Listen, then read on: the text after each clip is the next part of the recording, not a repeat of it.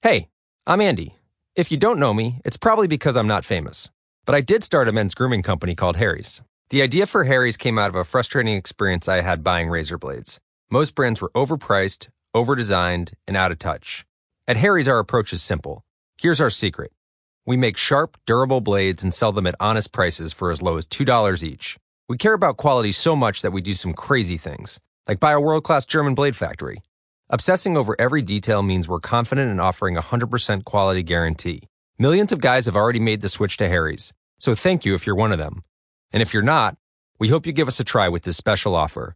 Get a Harry starter set with a 5-blade razor, weighted handle, shave gel, and a travel cover. All for just $3 plus free shipping. Just go to harrys.com and enter 5,000 at checkout. That's harrys.com, code 5,000. Enjoy! This week's episode of Beyond Reason is brought to you by Nodakian Studios. If you want a piece of fine pottery or a painting to die for, check out Nodakian Studios at etsy.com/shop/Nodakian Studio.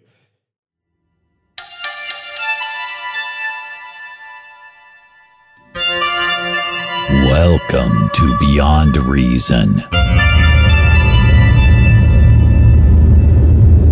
a show for those who dare to have an open mind. Now here's your host, Justin Cancelleri. Hey everybody, welcome to a brand new Beyond Reason, the show for those who dare to have an open mind. I am your host, Justin Cancelleri, and tonight I'm going to be bringing on a very special guest. I'm going to be talking to Chris Moon about his book, Ghost Box: Voices from Spirits, ETs, Shadow People, and Other Astral Beings. Chris had his first paranormal experience at the age of 7. Daily occurrences from that time on included objects disappearing and reappearing, doors opening and closing on their own fruition, strange shadows and light anomalies, and nightly haunted sonnets on the family's 100-year-old grand piano. He also discovered that he had a definite psychic medium sense and began traveling on his life journey doing remedial paranormal investigations at a mere 13 years of age. A musician by trade, Christopher spent many years playing in and touring with rock and metal bands. Eventually, his interest in the paranormal overtook his passion for music, and Christopher chose to become a full-time professional investigator. Wanting the paranormal community and general public to become aware of what he had known for years, that the paranormal existed and could be documented, he partnered with his father, a devout skeptic, in developing a magazine that would represent a truly balanced view of the subject. Consequently, Haunted Times magazine was born in 2004 and is currently considered the largest and best paranormal magazine in the world, as voted by the International Paranormal Acknowledgement Committee. While searching for the magazine's staff in 2004, Christopher was contacted by an engineer by trade, Frank Sumption, who claimed to have a device that allowed two-way audio communication with spirits. Skeptical, Christopher met with Mr. Sumption at his workshop for a demonstration. Christopher was astounded to find that the device that Frank Sumption had built was actually designed through the EVP of deceased scientists. It quickly became obvious to Christopher what Frank Sumption had done. He had completed the infamous Thomas Edison telephone to the dead.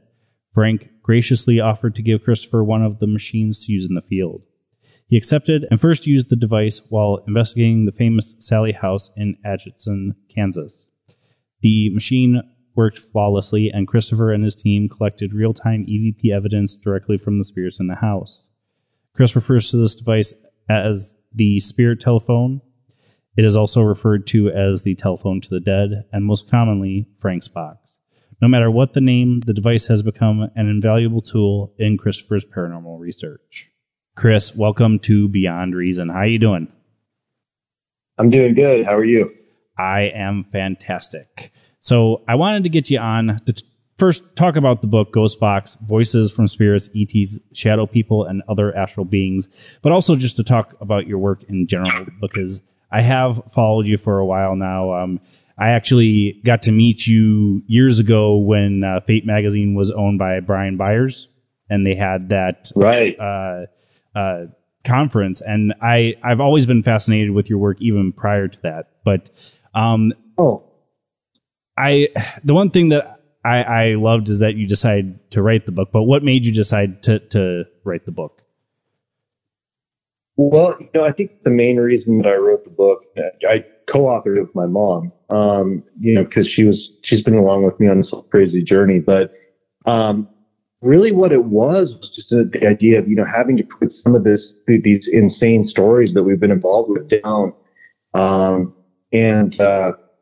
It's just one of those, if you don't live it, it's hard to believe. And, as time was going by, memories fade and details fade. So we thought, we better put this down while we can and, give everybody a chance to kind of learn a little bit from it. And so far it's been really successful, and it's opened a lot of eyes. And we did the same thing with our show, The Ghost Box Chronicles. We figured we better actually show people what's happening as opposed to telling them.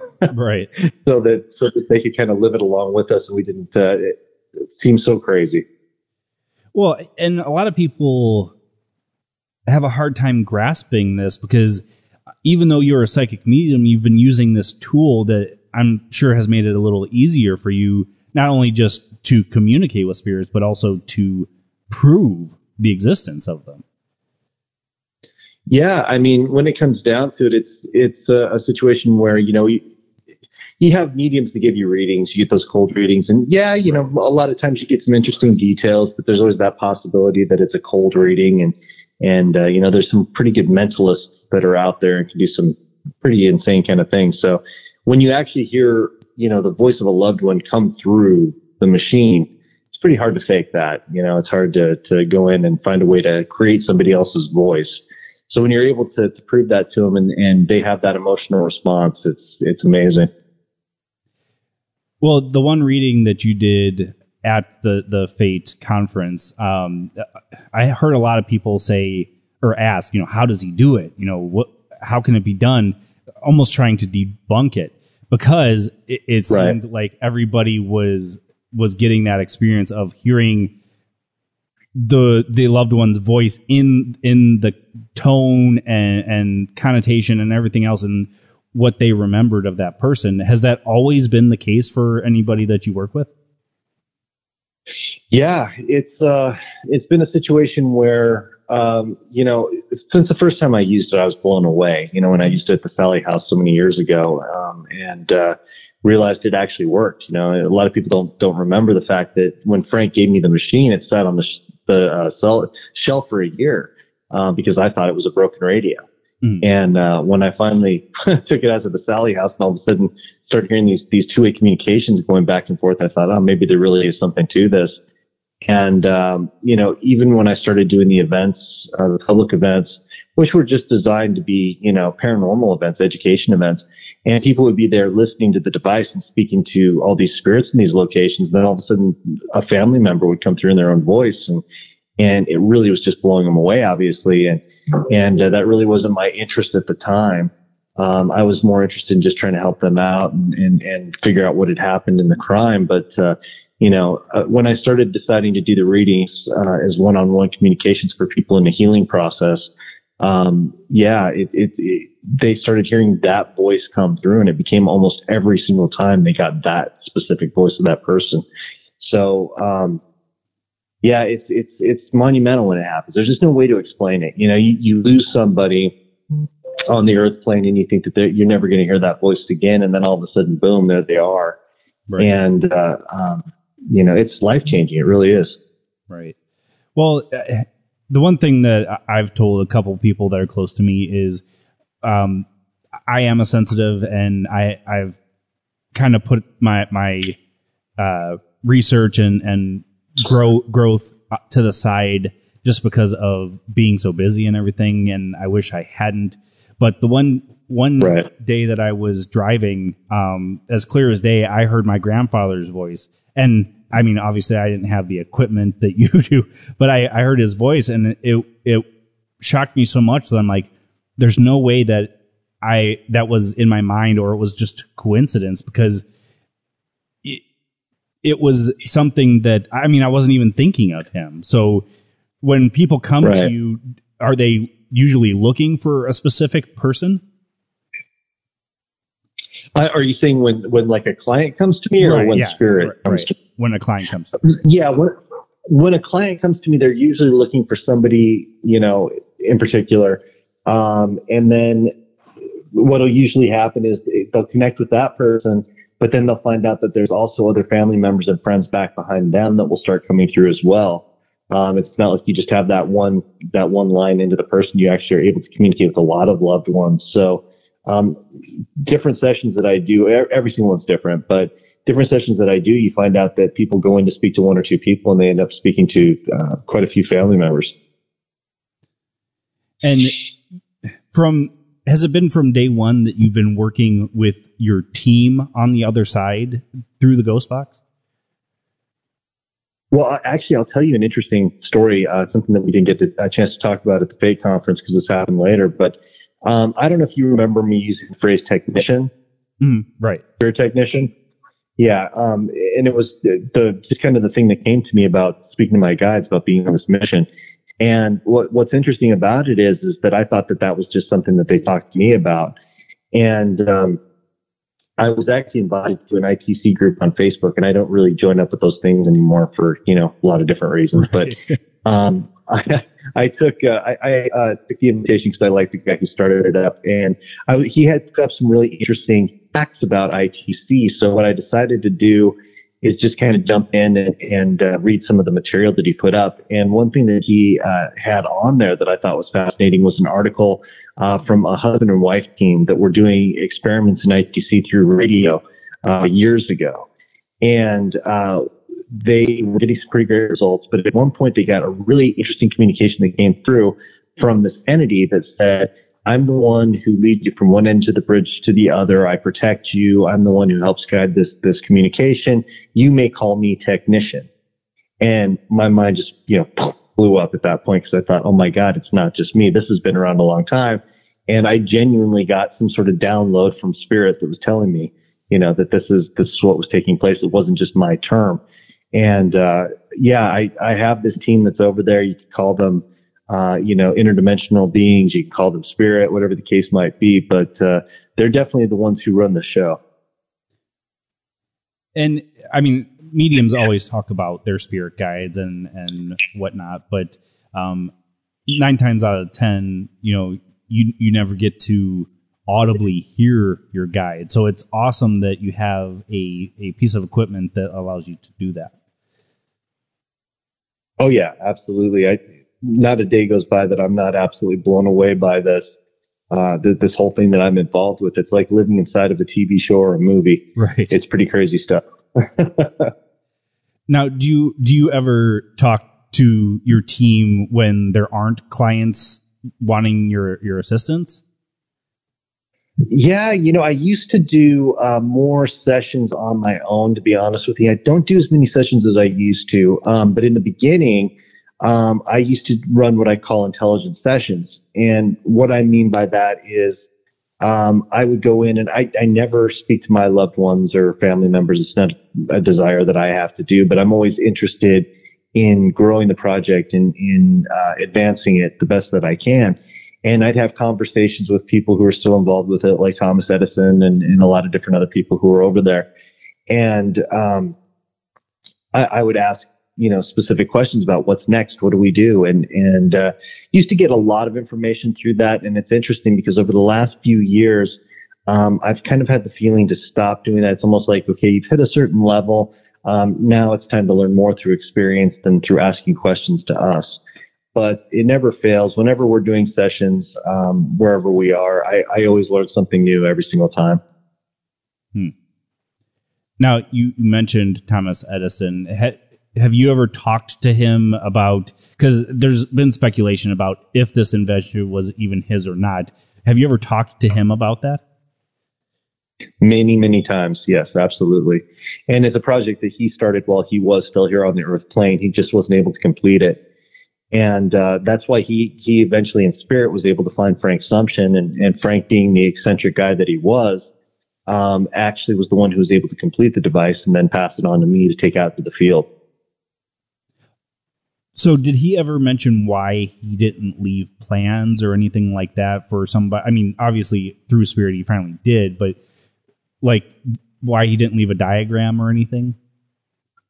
From what I understood in the communications I had with him back in, I want to say it was '06, maybe '07, he said that the majority of those things were destroyed by his contemporaries.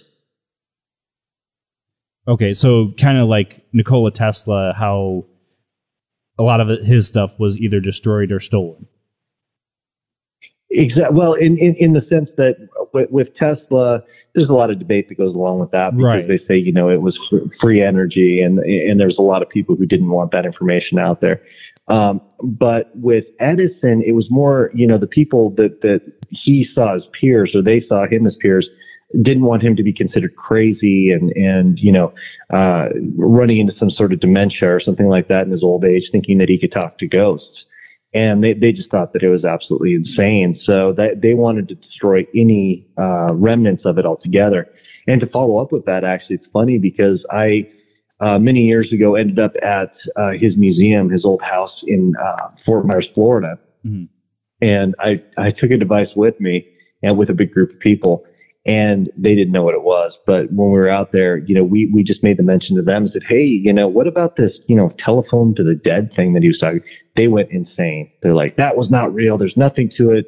It's like they were trying to protect his legacy and not have him known as this crazy person who thought he could talk to ghosts. But in fact, he wanted to communicate with spirit because of his mother. And, he went as far as to call spirit energy, life units. He was able to separate it into life units, personality, and all these different types of things. And through Frank's invention, he was actually able to put it all together. Now you've talked to like some amazing people. You've talked to Abraham Lincoln, talked to people at the Lizzie Borden house, the Sally house, even JFK assassination witnesses. And you mentioned even in the title, you talk about shadow people, ETs. Now, when did all of that start with the ETs and the shadow people and other beings? Very early on. I started having experiences at a fairly young age.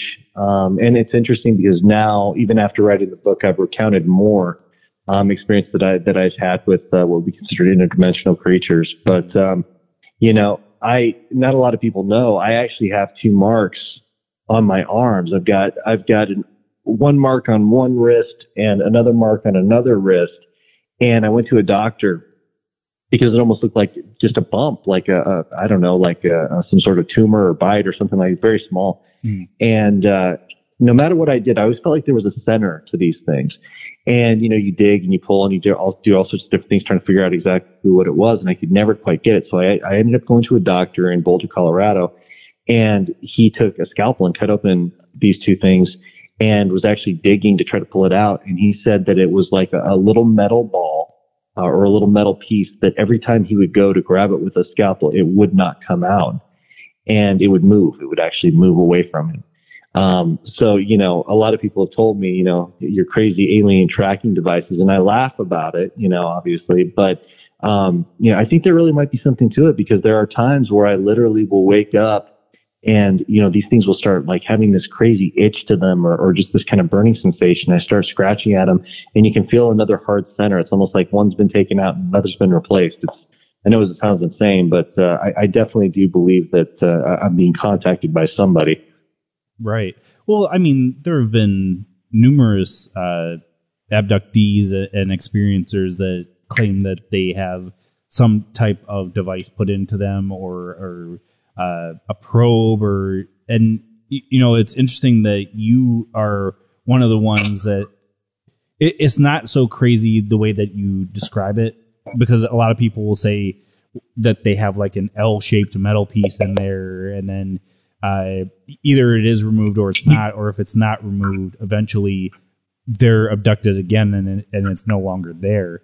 So it's interesting that you still have them inside of you. Yeah, they just keep coming back, and I've even had people who've commented quantum physicist who said that, do you think that has anything to do with your psychic ability or mediumship ability? And I had to stop for a second and think that maybe it does. Maybe it's some sort of amplifier, something along those lines. So who knows? So do you think that that you have actually been abducted, or do you think that these beings may have just come and implanted while you were sleeping? Or I wish I could say. I have interesting memories, but I'm also, as crazy as it sounds, I'm really a very skeptical person. I always look for that logical explanation first, and then I kind of go past that. But, there's just too many crazy experiences to just say, well, it's nothing. I think when it comes down to it, it's probably, my feeling is that I'm probably being taken somewhere to have these things done, but I don't have any clear memory of it. I don't have any real deep memory of it. And I don't feel anything traumatic. I know a lot of people who have these abduction things take place that report something very traumatic happening. I don't feel that. Okay. So as far back as you can remember, you don't remember like seeing alien beings or being on a ship or anything like that? No, I mean, not really. You get flashes of things, but then, you have to really kind of look at it and say, is this just, nightmares? Is this just, memories or memories being created by that you see on TV or through movies or whatever the case might be? So until I can come back with something tangible and say, yeah, I remember when this happened and that happened, I really don't want to say that's what it was. Right. The only thing I know for a fact is, the experiences I had with Stan Romanek were life-changing, that's for sure. Getting involved in that case was just, I don't know if you would call it a stroke of luck or a curse, but I got thrown into that one, and that was very interesting. And then my experience with the what I assume are some sort of tracking device or implants, that's definitely real. And then, the other thing too is that I've done a lot of paranormal photography long before doing anything with the device. And when we would actually take pictures and pick up on vortexes, we would see human faces coming through, and we'd also see what would be considered to be, gray alien faces that would come through the vortex as well. So we realized that they all spirits, regardless of human or non-human or whatever you want to call them, use the same pathways in spirit.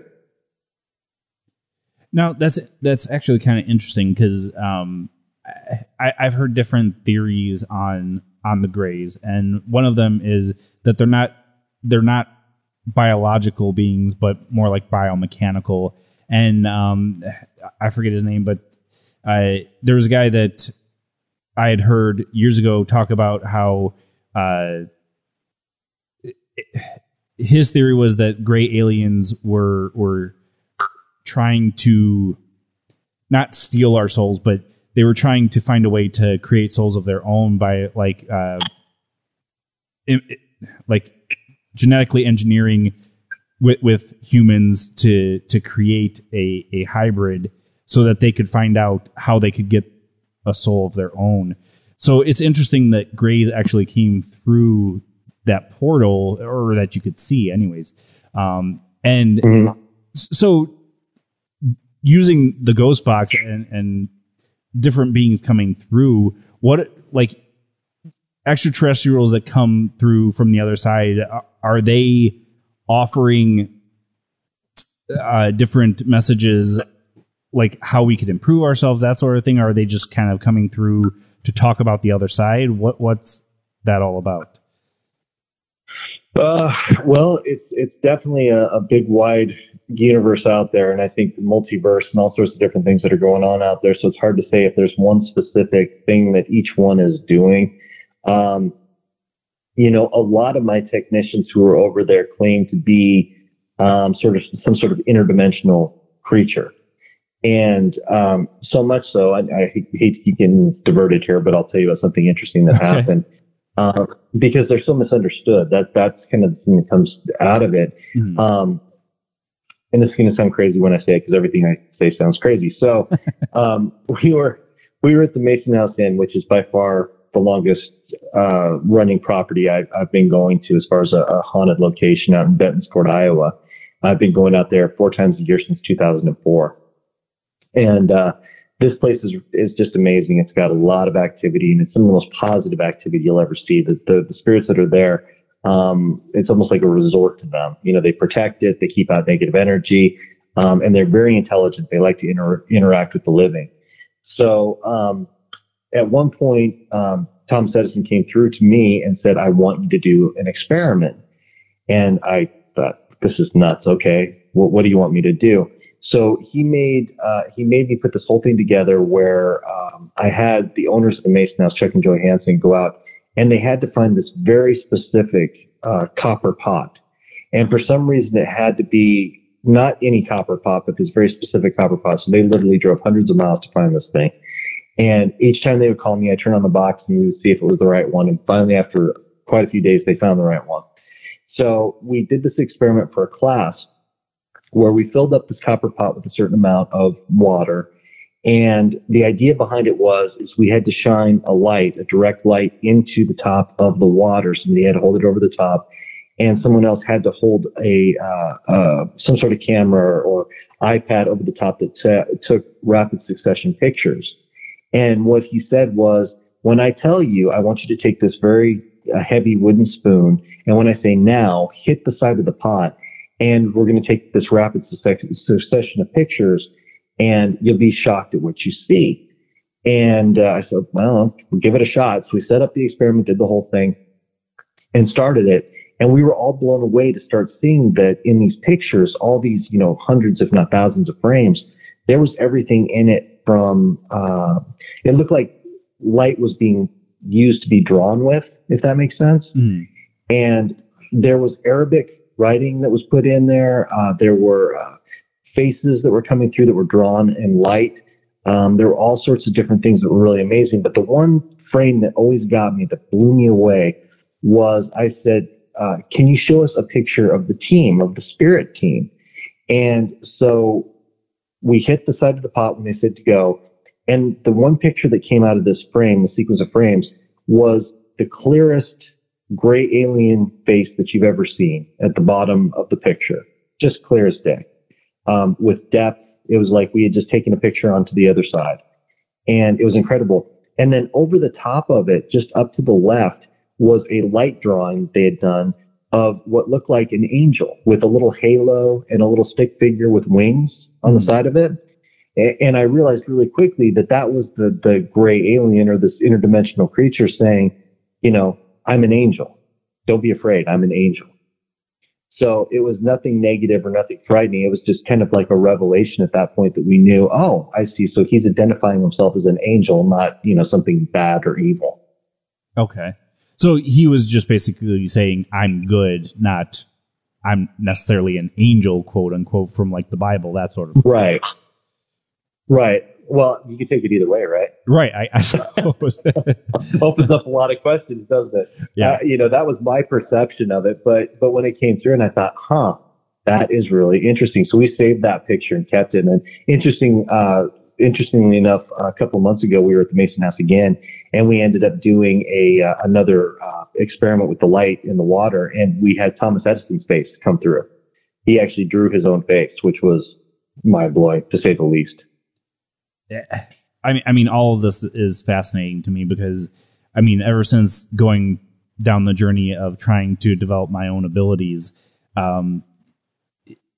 it seems like I've had a hard time of it just because I can't turn my mind off when I'm trying to focus or anything. Right.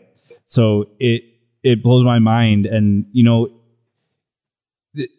with all of the different equipment that is coming out today, I feel the Frank's box, Ghost box, whatever you want to call it, is one of those pieces that is so unique that we're never going to be able to recreate it. Yeah, I really don't think we're going to be able to. That's a good point that you brought up. So we lost Frank a few years ago now. Right. He passed away. And I tell people that was probably one of the most devastating losses that I've ever had, more so than even family members. I know that sounds crazy, but Frank being the inventor and me being the first person to take the device out into the field for the very first time we're kind of tied together in paranormal lore for history, you know, however you want to look at it, for forever. There's no way that'll ever be broken. And Frank and I didn't have the perfect relationship. You know, one day I was an angel, the next day I was a devil. It just depended on his mood. And we worked together, you know, throughout the entire time. And it wasn't until the very end, you know, I used to always tell him, you're a physical medium. They speak to you. They are the ones who actually tell you how to design it and how to tune it. Oh, no, anybody can do this. You know, that was Frank's motto. Oh, anybody can do this stuff. And it was at the very end, right before he passed away, that he told me, you know, I think there might be something to this idea of being a physical medium, because I've seen all these other people. I've given them the designs. I've given them these things, and they just can't figure it out. And I said, yeah, I told you, Frank, it's you. You know, you're the guy who's supposed to build these things.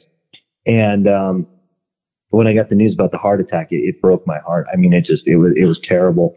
And I ended up speaking at his funeral, and I was able to pass along a message that he had given me through the box to his wife about how much he missed her and how he loved having coffee with her in the morning, and, you know, all this kind of stuff. But, you know, I thought to myself at that moment, I thought, what's going to happen from here on out? Because, you know, we've lost Frank. What do we do now? Right. And there was a long time where those boxes sat there, and I was afraid to use them, because I thought, well, if this thing breaks, that's it. There's nothing to it. And it was interesting because the first person who kind of stepped up beyond Frank was named Andre Woolyard, and I don't think he's even in the field anymore. But he was somebody who followed Frank and really kind of listened to his teachings and had some abilities. And he built me a few different devices that I was able to use in the field, and they still work to this very day. And I feel like Frank led me to him, because that was supposed to be the next step. And then we just started working here recently with Jeremy Jones as well. And Jeremy, it's interesting because his devices are definitely different. The energy's it's not the same energy as Frank, if that makes any sense. It's not the same machine. Right. But I found when I'm using his device, when I mess around with Jeremy's devices, I'm able to tune it in a way where it works for me. And I really feel like I'm channeling Frank at that point. He's helping me out to figure out how do you make this work? And, so I use those devices now as well. But, a lot of the ones that are out there today, there's not a lot of validity to them. For lack of a better term, they're broken radios, or they're, you know, apps that just spit out scary words. And a lot of people really don't understand, or I think even respect, the fact that you should be a medium who knows how to ground themselves and work with the spirit world, because if you're not doing that, it's really just a vocal Ouija board. Right. And the things that you're bringing through can be really scary things. Right. Well, and, you know, people will go back and forth about the newer ITC devices, and, you know, what is really happening. Are we getting spirit voices? Is it just random? Is it coincidence? And, you know, back in the day when I first started doing paranormal investigation, I did the Radio Shack hack, and, you know, it was, in a sense, a good learning tool, because, I mean, you did get responses that were relevant to what you were asking, but then again, there were responses that were just random, or it was just garbled, and none of them, as far as I've heard, are a voice of somebody that has died, and it's their same voice. So, right. I think that it's super fascinating that nobody can duplicate it. And, you know, Frank, I'm assuming, has come through since his passing, even after his funeral, right? Oh, yeah. Yeah. And that's the interesting thing is, I always tell people, you know, you are there who you were here. And I don't know if that resonates with a lot of people, but, you know, because I think people really want to think that once they pass away, they become, you know, these ascended, you know, masters or whatever the case might. And really, that's not the case. From what we see, is you take your personality and everything about you with you to the other side, which I think is a beautiful thing. So you take all your good qualities and your bad qualities. Frank is exactly the same there as he was here. And when he comes through, and it's not all the time, but when he does come through the device, you know, he's not interested in helping people connect with their loved ones on the other side. That's not what he's doing. He's very much in a tech role from what I've seen. You know, he's trying to improve the sound. He's trying to improve the quality, the connection. He's trying to make sure that everything's working the way that it's supposed to be. And Frank had a colorful vocabulary, if you know what I mean, to begin with. And he still has that same personality, that same vocabulary. And I love it. And I love him. And you know, I think sometimes it disappoints people that, you know, oh, why does he still act like this? Or why is it like that? But I think it's just a beautiful thing to know that your personality, your consciousness really survives just as is. And I knew it was Frank. Sorry, I'm jumping around a little bit, but we had a device. We had a device that I bugged Frank about for years. I bugged Frank about because Spirit was coming through and bugging me about it. And they said, get Frank on the video box. Get Frank on the video box. He's got to come up with this box that brings through the faces of these spirits. And I bugged him and bugged him and bugged him. And no, I'm not interested in doing anything like that. And then one day he contacted me and he goes, hey, I just came up with this great idea. I'm going to do this video box.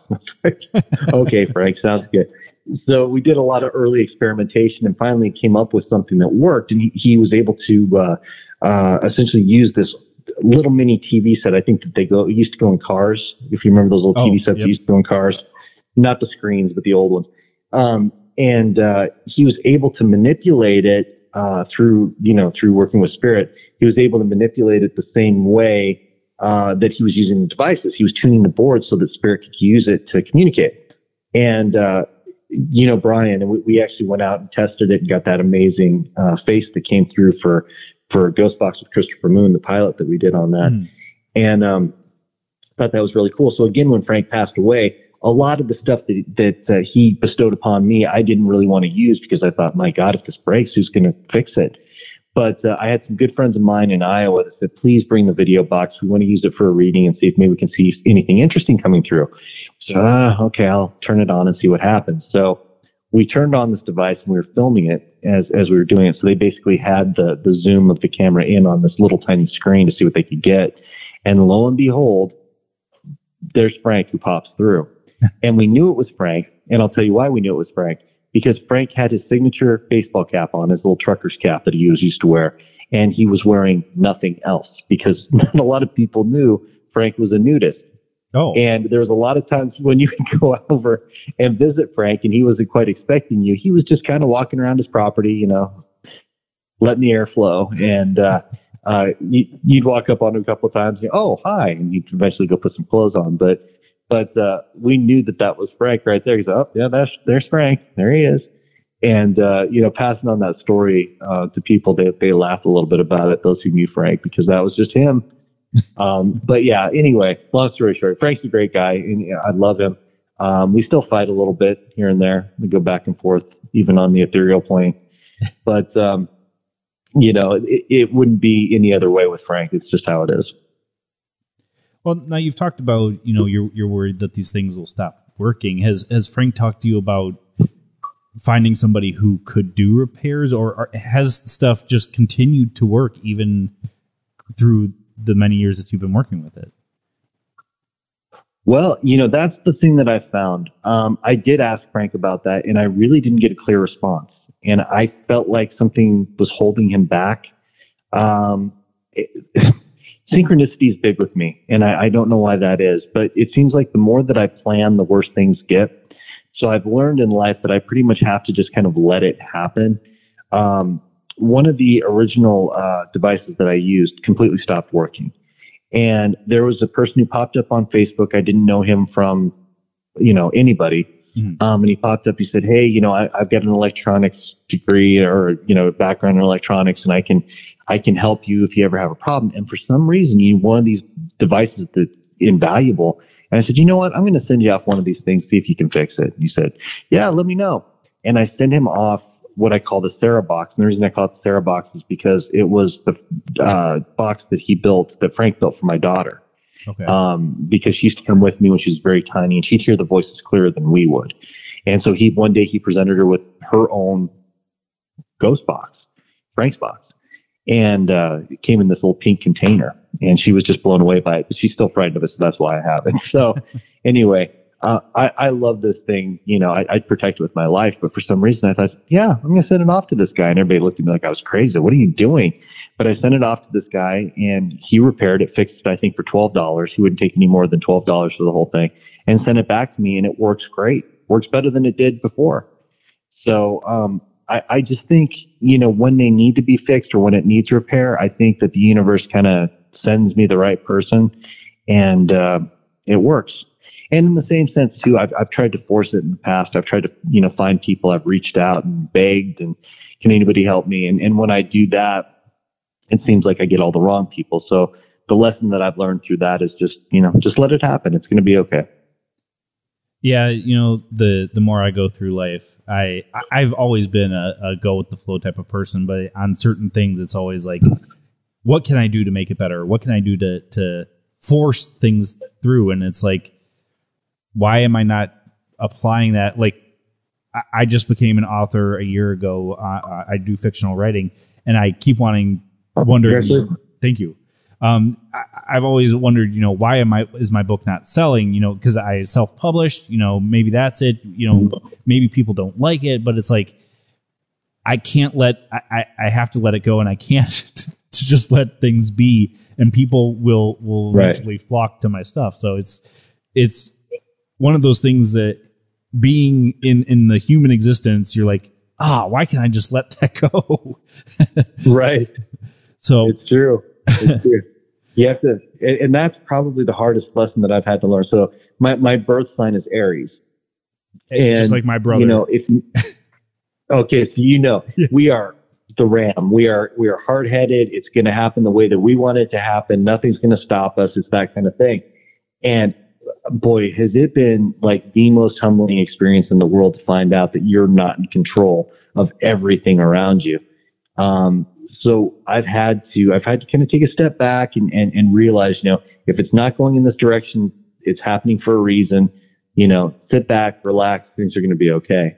And Dee, my girlfriend Dee Garcia, same thing, psychic medium, you know, and we're both Aries. Our birth dates are 4 days apart.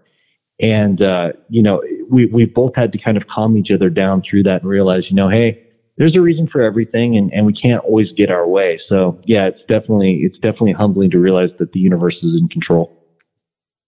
Two Aries together, that must be a dynamic and interesting relationship. Yes, yeah, it's one of those times where, you know, when it's perfect, and you know, when you sync up and everything's in line, nothing can stop you. But you know, if you get an idea and they get an idea, fireworks. There's, you know, so somebody's going to lose. Nobody's going to like it. Right. But, no, it's great. And you get the psychic mediums together. You know, God forbid we get two different messages, because we'll fight each other for who was right. So, you know, we've talked about different people coming through and different entities coming through the ghost box. Have you ever had a negative, I mean, I don't want to put a label on it, but negative entity come through, or is it usually your team is trying to make sure that doesn't happen? Yeah, I've dealt with some really negative stuff through the years, and my spirit team is always there to warn me. But again, kind of segued from what we were just talking about, the hard-headedness, you know, from time to time, I'll get that ego and go, I can deal with this. It's fine. And I remember one time I was working with a very specific technician that I had, and we worked one-on-one for a very, very long time. And I was doing an investigation during a conference at a hotel in Prescott, Arizona, and it was a very old hotel, late 1800s. And I was in the basement, and as I was going through the basement with a large group of people, I kept hearing through the box, I kept hearing children crying and screaming. And I'm a sucker for kids, animals and kids. I get, you know, that my heart bleeds. So I'm like, oh my God, kids. So I was running, trying to find these kids. Well, my technician kept telling me through the devices, you're being tricked. You're being fooled. Those aren't children. Those aren't children. I said, no, I have to help them. They're trapped here. They're trapped here. And I was almost becoming emotional about it. And, eventually, you know, things got bad, and my technician shut down the device. They shut it down from their side, drained the batteries. So, after all, I was mad. I was upset and acting like a little kid pouting. And we all went back upstairs, and I finally get to plug the device in, and I turned the device back on, almost wanting to pick a fight with my kitchen. Why would you do that? That kind of thing. And so I turned the device on, and I said, hey, what's the big idea trying to turn this thing on? I'm trying to help these kids, and you're trying to fight with me. And he says, do you really want to hear who you were dealing with? And I said, yeah, I want to hear who I was dealing with. And about that time, this blood curdling roar comes through the speakers of the machine. It was the most sickening, disgusting sound I'd ever heard in my life. And everybody who was around me at that point, everybody shook, like literally shook, and started walking away and shaking their hands and, acting like, ugh, made their stomach sick. And I felt like a total idiot at that moment. And he told me, he said, Chris, you don't understand. You see things from where you are in your perspective. You pick up on feelings and you hear things. I'm on top of the mountain. I see all. I see everything that's really happening. You will trust in what we tell you. You will believe in what we tell you. And I said, yeah, from now on I will. And I understood at that point that it was really the guides, the technicians and angels, it was their job to keep us out of trouble and make sure we were dealing with who we were supposed to be dealing with. And just because I thought I was experiencing something or was sure that I was experiencing something didn't mean anything at all. When we're here on this plane, you really just need to listen. Right. Like I said, I mean, that human mind gets in the way, and it's hard to knock it out. Now, did they put a label on this thing like demon or jinn or anything like that, or did they just say you have to listen to us? But at that time, they didn't say anything. They didn't give a name to it. My assumption was probably demonic, but again, that's my interpretation of what it was. Right. Doing this as much as you do, going out into the field so much, you deal with a lot of different entities. And it's easy to place that big demon tag on everything that is dark and you don't agree with it. But right, that's why I asked, because a lot of people want to use that. Yeah, exactly. I mean, you get shadow people. You've got jinn. You've got different interdimensional creatures that we have not the first clue about. You've got elementals. You've got all these different things that are out there. So. It's easy to throw the demonic tag on things, but for the most part, you really have to step back and try to look at all the different factors that play into it, and you might have an idea of what it is, but it's never guaranteed. So has it become easier for you to communicate with the other side without using the equipment, going through the years? That's a good question. I've always had, or at least since I was about 7, I know, I've always had the ability to hear and kind of see and understand spirit. But I guess I would say from using the device, it's probably helped me tune in a little bit more, especially when, like, some of the more difficult readings that I do or some of the more difficult investigations that I do, where I really have to kind of ascend a little bit up to that next level, if you know what I mean, and tune in completely. I think it probably has fine-tuned me a little bit more, because now I can pretty much, like when we do the Box Talk with Mooney and Dee, the reading show, and we're just doing rapid-fire readings for people, now it's almost like I just flip on a switch and I can just basically, my mouth opens and the information comes out. I would say so. That's really a great question. I don't think anybody's ever asked me that before. Yeah.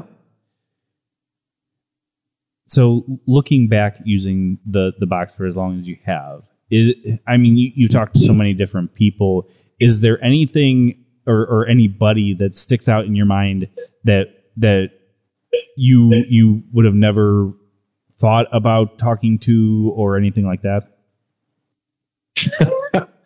God, there's been so many. Literally, a lot of the communications I have, have been cool. They've been great. I mean, talking to John Lennon, come on, who wouldn't want to talk to John Lennon? That's amazing. And some of the spirits that I've kind of run into, but, I'm trying to give a couple of examples here. Here's one. I was just at the Mason house. Okay. And not this last trip, but the one before. Mm-hmm. And we were, just having a conversation about, hey, who's here and this and that and the other thing. And of all people in the world, of all spirits in the universe, I guess you could say, Charles Schultz came through. The cartoonist for Peanuts, Charles Schultz. And just out of absolutely nowhere, and just wanted to talk to everybody there and kind of give them a clue about where he was and he was okay and what he was doing. And I thought to myself, how bizarre is it that Charles Schultz just decided to pop through the box? I had another instance that happened where I was at a college. I was lecturing at a college, and we did a paranormal investigation afterwards for a group of students. And we were out, and the students were asking for, I think, family members at that time, which isn't uncommon, through the box. And all of a sudden, through the device, Joan Rivers. You remember Joan Rivers, the comedian? Right, and she had just passed away a couple of months beforehand. Okay. Joan Rivers came through the device, and no joke, you can ask anybody who's there, gave basically like a stand-up comedy routine through the device. And I mean, everybody in the room was literally laughing and crying, and they thought it was the greatest thing that they'd ever experienced. And when you're there, obviously it's like, wow, this is cool, but you're kind of doing your job. It took me a few days afterwards to go back and go, oh my God, we literally just had Joan Rivers come through and give a stand-up comedy routine on a college campus in one of the old haunted theaters that they'd had. She just wanted to come through and do her thing so that everybody could hear her on the earth plane. And one more time, or whatever the case might be. I had, after Michael Jackson passed away, I was doing a session in Boulder, Colorado, and somebody just made a joke about it. Says, is Michael Jackson there? And right at that moment, it was that classic that he always did.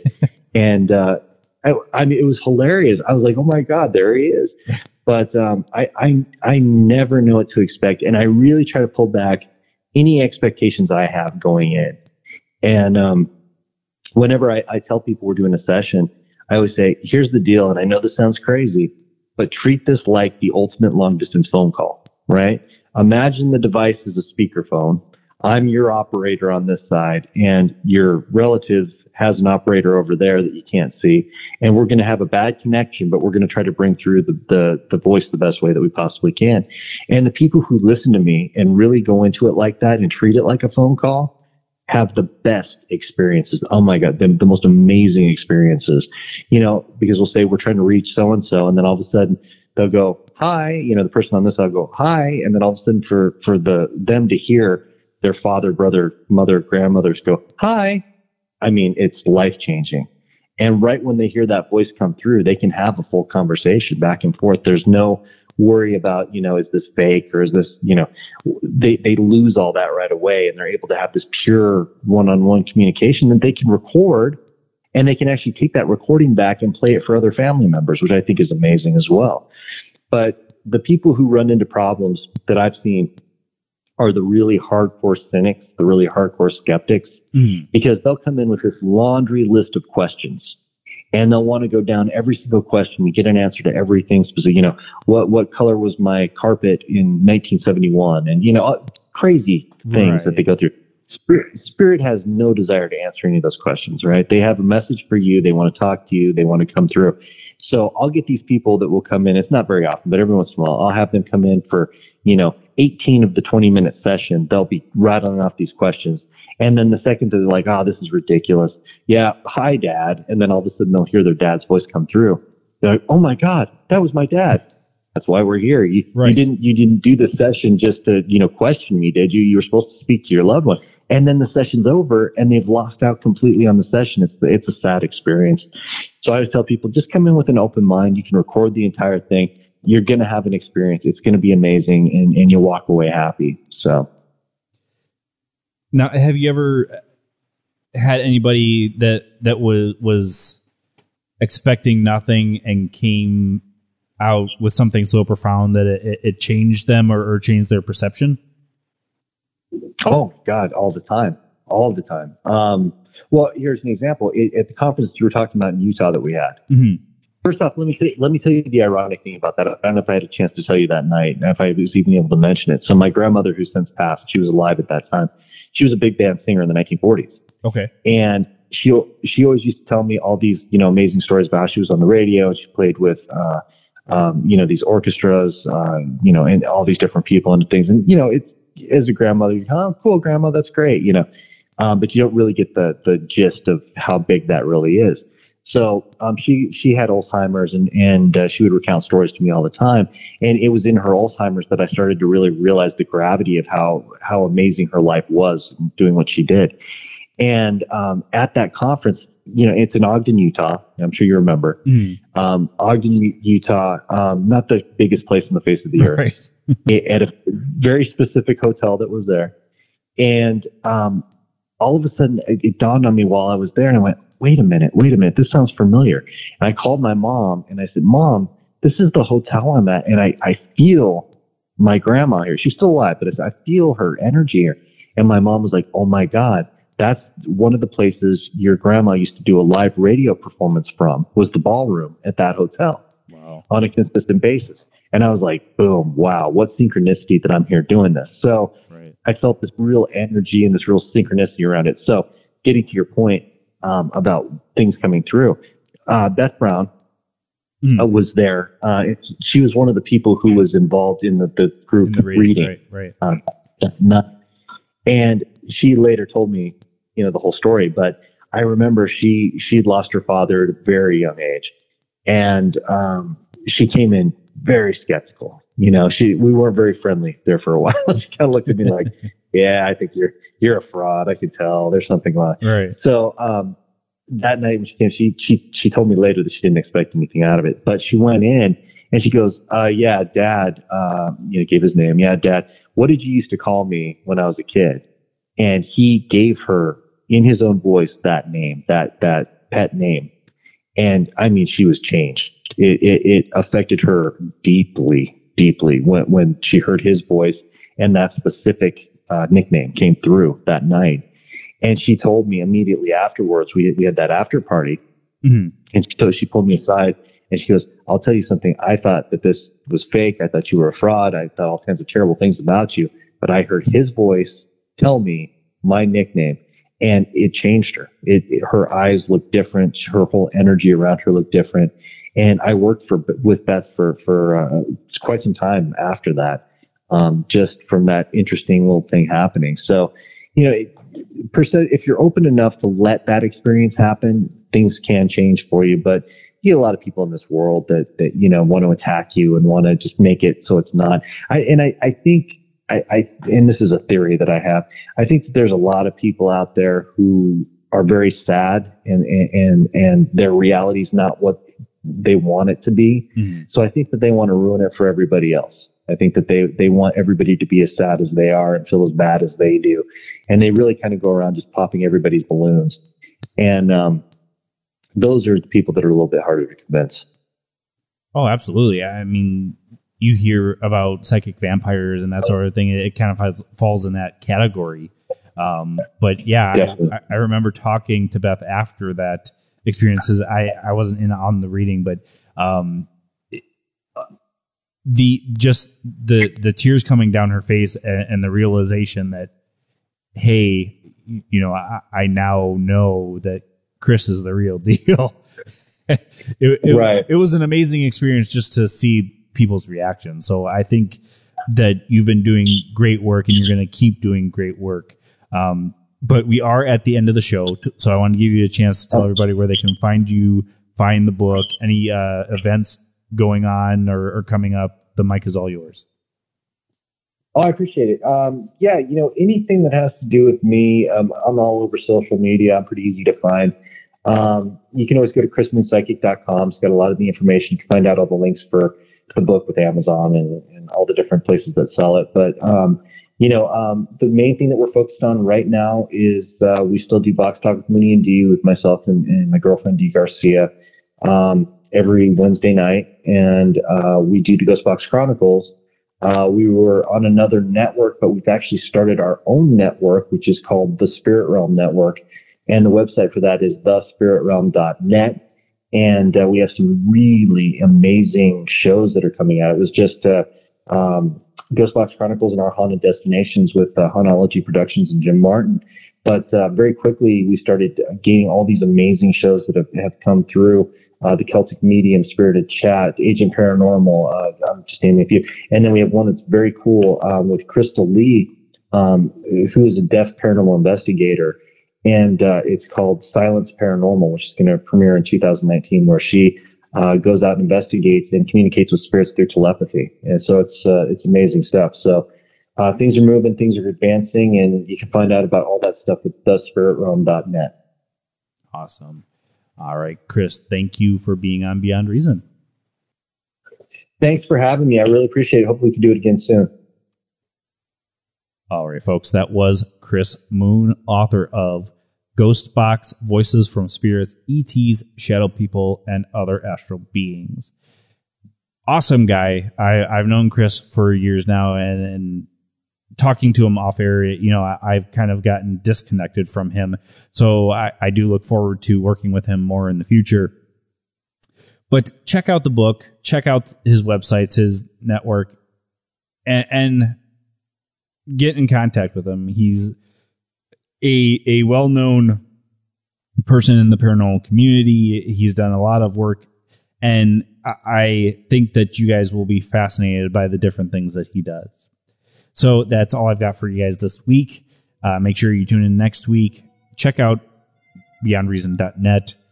All the places that you can find me are on there. And if they're not, just Google Beyond Reason and you will find the different areas that you can find my show. So until next week, keep those minds open. This is Justin Cancelleri signing off.